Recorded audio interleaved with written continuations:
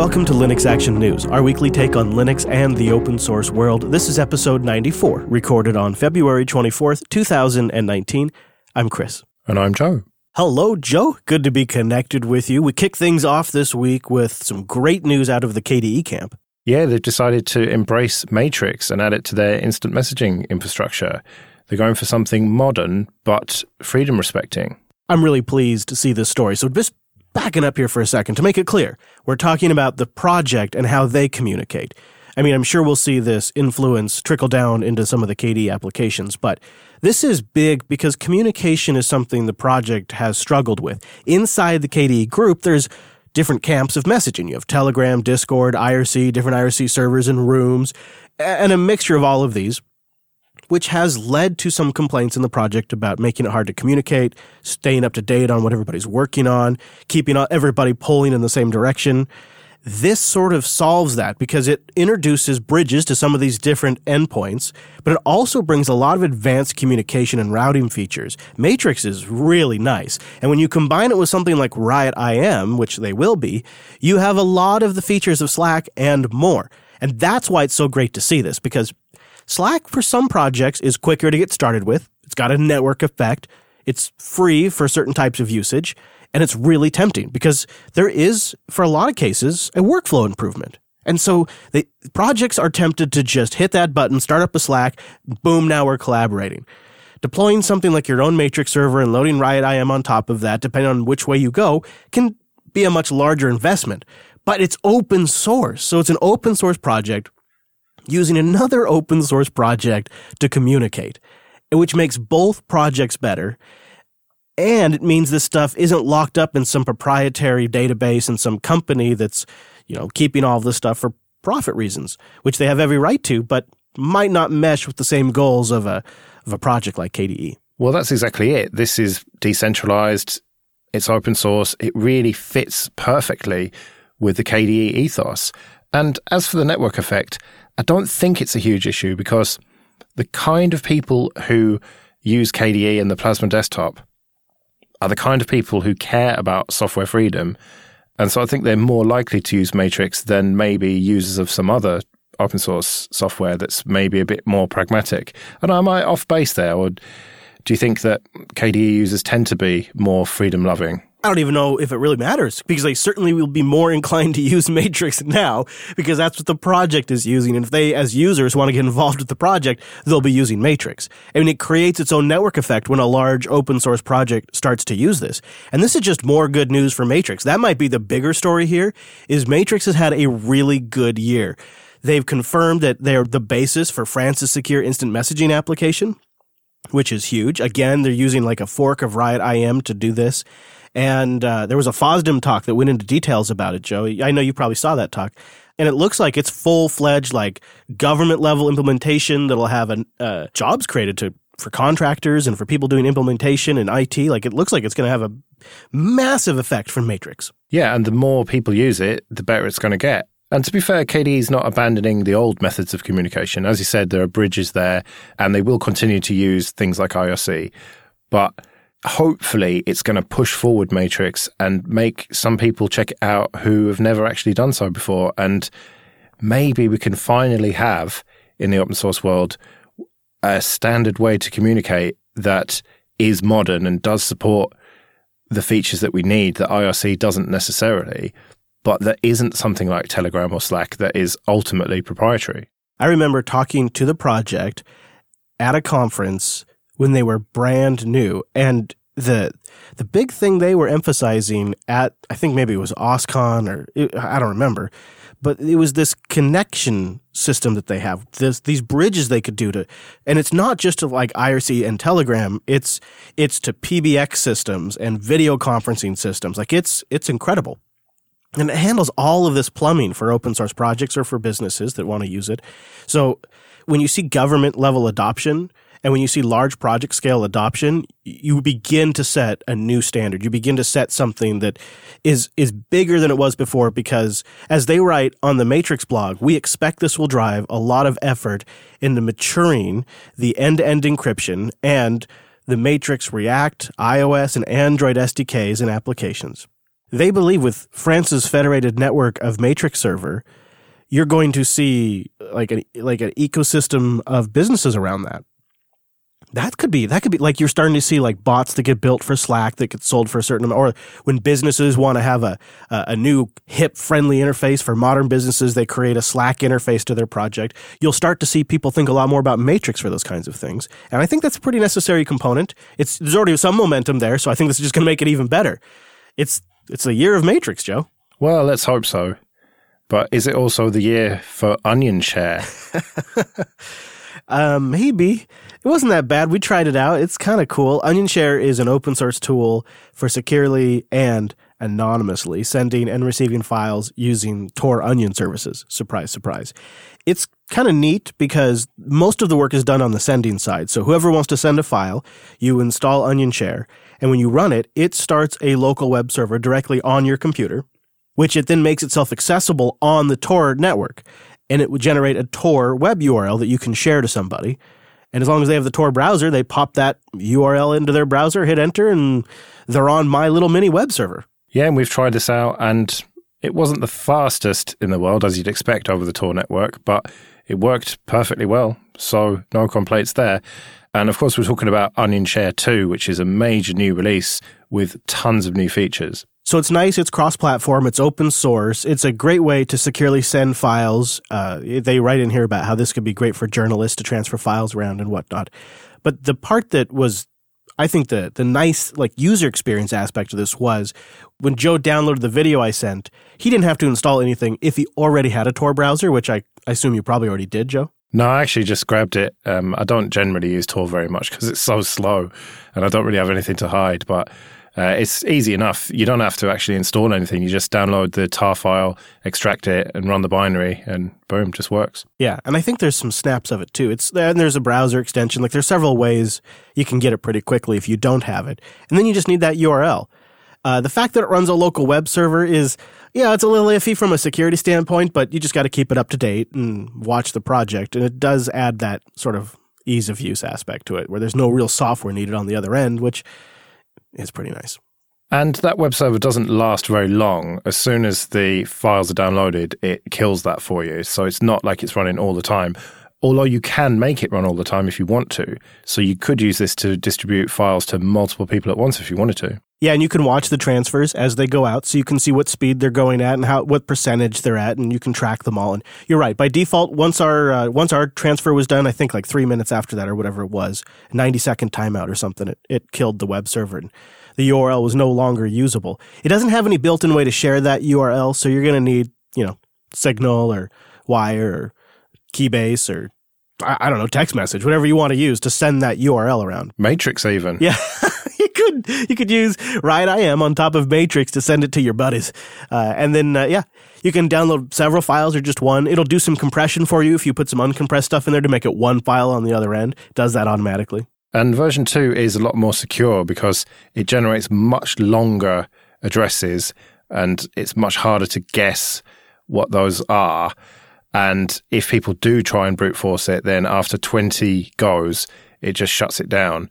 So it's pretty much unbrute forceable. So it's maybe secure is the wrong word. It's all about privacy, isn't it? It's about being anonymous and essentially hiding the fact that you're sending stuff to people. Well, if you think about it in a journalism context, or perhaps in another country in an activism context, or even here in the States, you could see why privacy could really matter. And that's why I think one of the major new features of version 2 that's pretty slick and really matters, like in that journalism context, is it can do essentially private Dropbox mode, a secure drop, not like Dropbox the file sync, but like in the journalism context, like a private secure drop. When you use Onion Share to receive files, you turn it into a Tor hidden Dropbox. Think of it like a lightweight version of Secure Drop that anyone can just run on their own laptop or on a server instance somewhere or on your own desktop without really having to set anything up. You just run this. You run this app.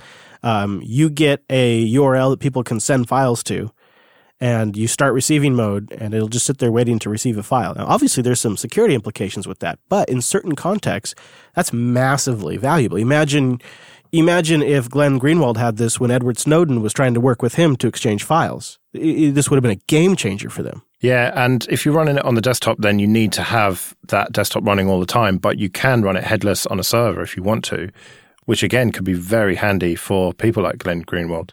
Well, enough with the dark web. Let's go back over to, I don't know, maybe the commercial web. At least there's a lot of money to be made in the land of databases, or I suppose potential money. Well, there's a lot of VC funding, we know that much. Redis Labs have raised $60 million in VC funding. Yeah, they raised $146 million now in total, Joe. That's a lot of money. So if you're listening and not familiar with Redis, you might be wondering, why is it worth $146 million potentially?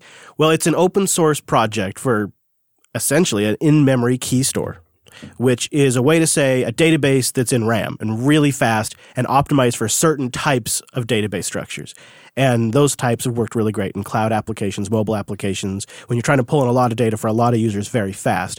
And on top of that now, they're nearly 10 years old. On top of that, they've built Redis Labs, and they have the Redis Enterprise offerings, which is their commercial product, which has certain features that make it nice for managing Redis at a certain large scale. But although the core of Redis is open source, some of the modules that they have for it aren't. And we talked about this towards the end of last year. They changed the license to Apache, but added something called the Commons Clause, which essentially meant that it was still open source in effect, but you couldn't use it to make money.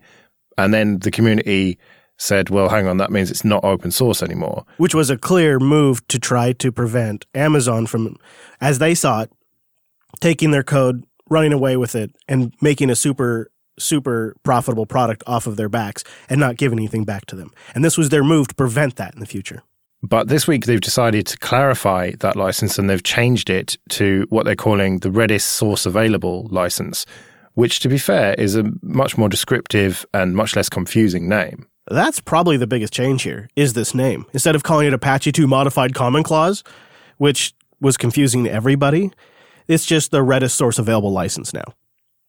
That's kind of standard terminology for this type of stuff. It's something we've seen before in this business model, and I think it's a good clarification to be made. The question you have to ask yourself, though, is to what end? They're taking this in this strange direction as a company. There's quotes in here, which we'll have linked in the show notes that you can go read. Or if you just follow them on Twitter, they clearly see themselves as a victim of large commercial providers like Amazon who are stealing from them. They write on their website, some cloud providers have repeatedly taken advantage of successful open source projects without significant contributions to their communities. They go on to write, they repackage software that was not developed by them into competitive, proprietary service offerings and use their business leverage to recap substantial revenues from these open source projects. Their new license was designed to help prevent this, but they treat it as if this is some new battle that they're fighting. In fact, they declare the open source model no longer functional, and it must be rethought, they say. Open source is fundamentally flawed in the age of cloud computing. And that's scary stuff. MongoDB's kind of said something similar. That's provocative. But it's also lessons we've learned in the 90s. Apache had this same problem when the LAMP stack became popular. This isn't a new issue. We've had this problem before, and it's something that you probably should have been aware of when you chose an open source license to begin with. Well, exactly. If you don't have a viable business model with open source, then don't use open source. You can't pivot halfway through and start making things proprietary because you're going to have a huge backlash.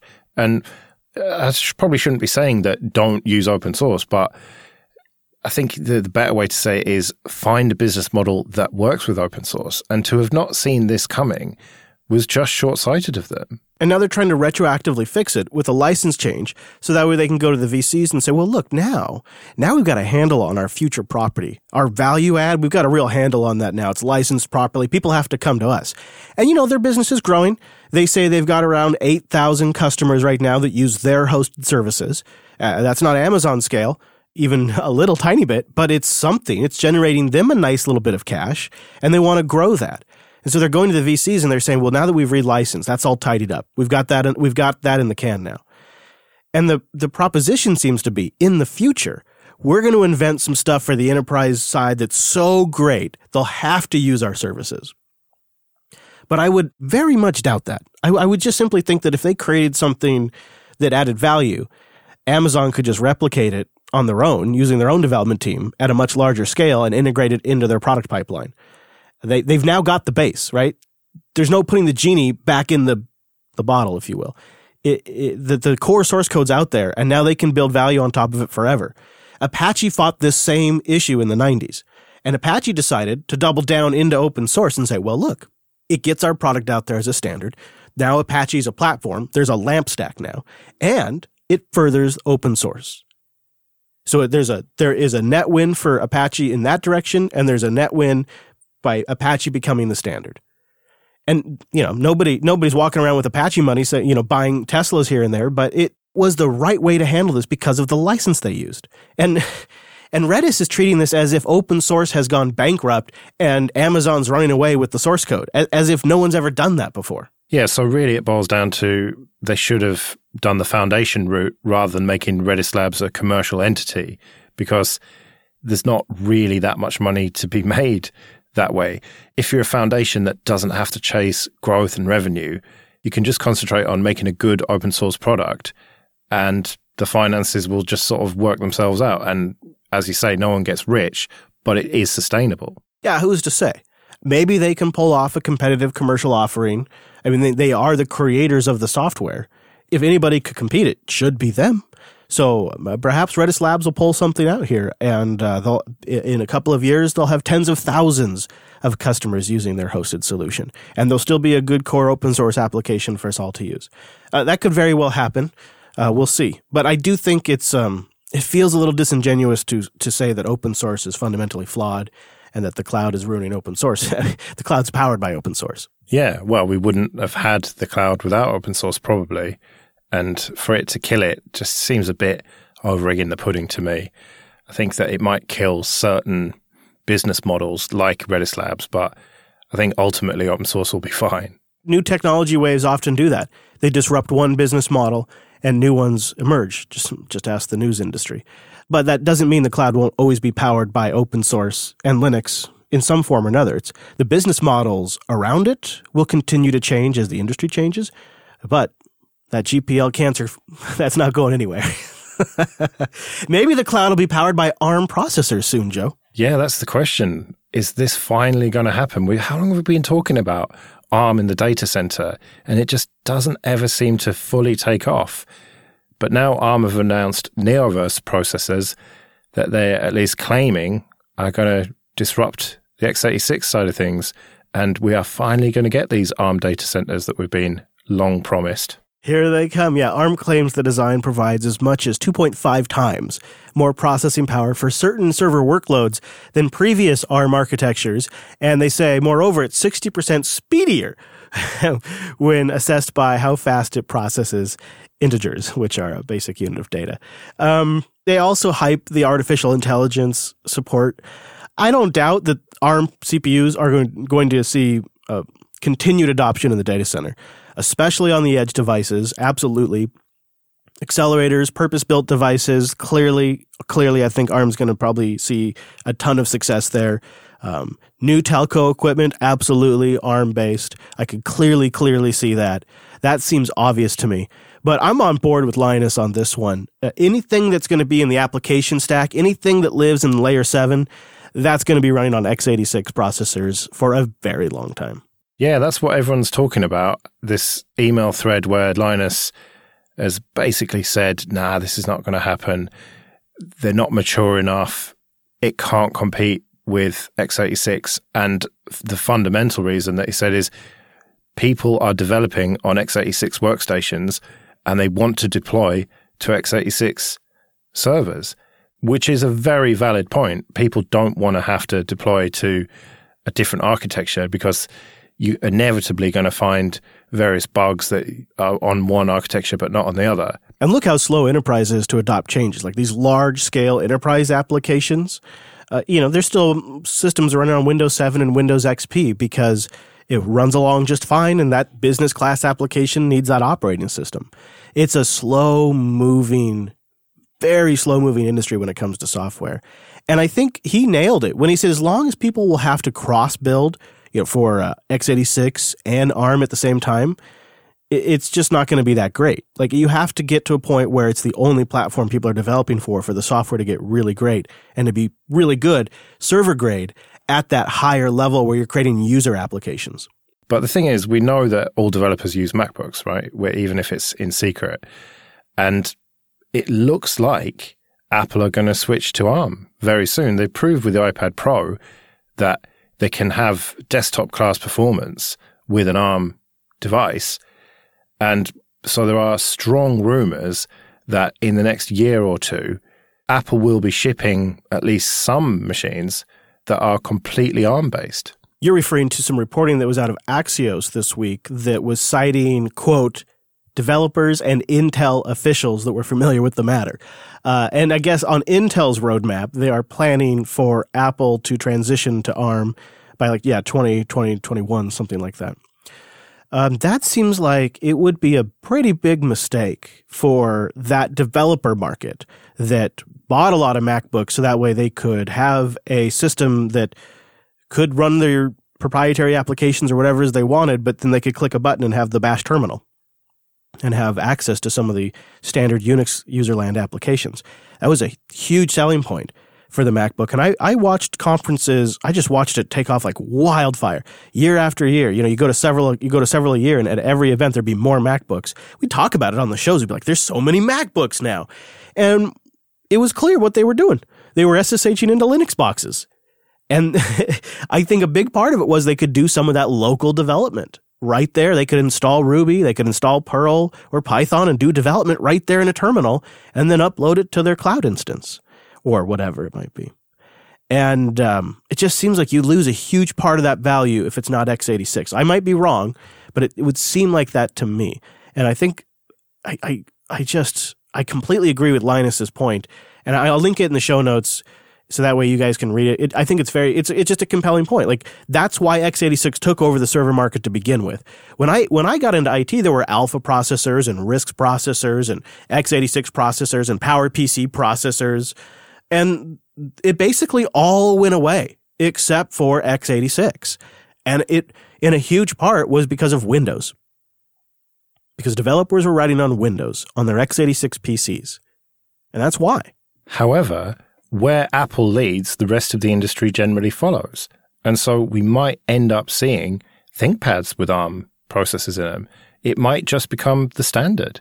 I'm not saying that it's going to happen this year or maybe even in 2020, but within the next 5 years, ARM processors could catch up and we could get enough performance, not to mention the incredible battery life that we get as a result of that. And it might be that they take over. I do tend to agree. If you zoom out the timeline enough, you kind of do think it has a bigger possibility of working out. And Apple makes their own chips in-house, so they'd be a pretty key vendor to switch over their desktop or laptop line, maybe just be a few machines or one machine at first, and they could just throw a few of their A-series processors in there like they do in the iPads. Just throw 6 of them in there. I mean, maybe, and maybe that takes off and the PC vendors do it, and all of a sudden you got a bunch of people that are writing software on ARM CPUs, and so the server market makes a transition. I've always thought ARM would be successful in the data center as we break things off into more purpose-built appliance hardware, which is a super common trend in the data center. There's so many appliances and accelerators for different things now, and why wouldn't you start with a pretty competitive CPU platform that has lower power usage and produces less heat? Like, it's just obvious. And there's just going to be more and more of that. So maybe there'll be parity in a 5 to 10 year time period. It could be before that. I mean, I saw Popey tweeting about wanting to test snaps on ARM this week. So it's something that obviously is on Canonical employees' radar, Linux on ARM. And, we've had the Raspberry Pis and hacker boards and everything, but maybe the tide is starting to turn and we might end up in an ARM world on our workstations and servers before we thought we would. I'd be willing to give it a go. I have nothing necessarily against it. The Wine Project's investing time into it. Their Hangover 0.4 alpha release came out, which is a project for running Wine applications, x86 and even 64-bit Wine applications on 64-bit ARM CPUs. So they're doing not only the Windows API translation, but under the hood, they're taking QEMU and they're virtualizing x86 components to run that Windows application on a Linux box with an ARM CPU. Well, just last week, we were talking about those cheap Windows laptops that are ARM-based and the struggle to get Linux running on them and how, okay, it's not quite there yet, but it is happening.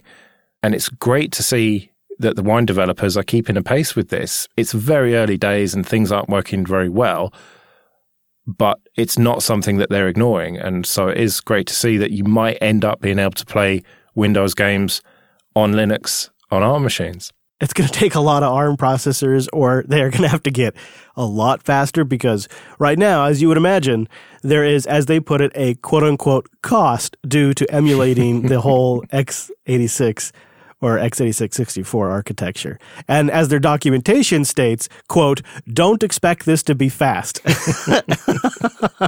So it's got some work, but I wonder if that old, trucks versus cars analogy that got applied to tablets and PCs a lot, I wonder if that might be updated in the near future where the x86 systems are your trucks and your cars, just your daily drivers, are ARM-based systems. Yeah, or maybe a more apt analogy would be like a scooter or something, one of those electric scooters that you can get with the apps on your phone.